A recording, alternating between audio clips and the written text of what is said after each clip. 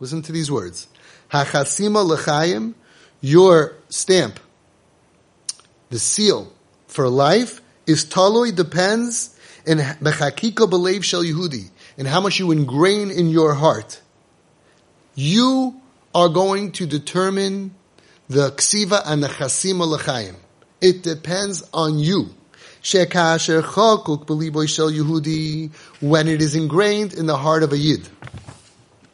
B'bitacha in b'Hashem Yisbarach, with security in Hashem, Sha'akadosh Baruch Hu b'vadayich teveyu l'chayim, that Hashem loves me so much, like a ben yachid. Hashem loves me so much, I can rely on Him, that He will for sure sign me up for a good year.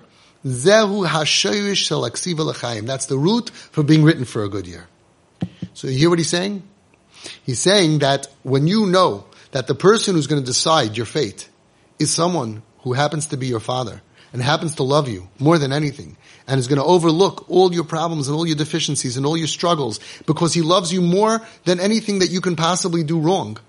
That feeling of I can trust you, I know I'm secure, is what actually brings out that ratzon from Hashem.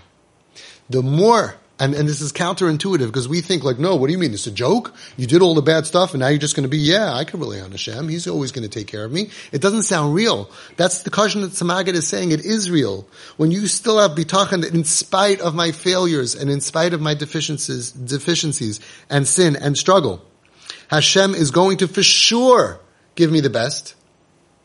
That's the root of being written up for the best year.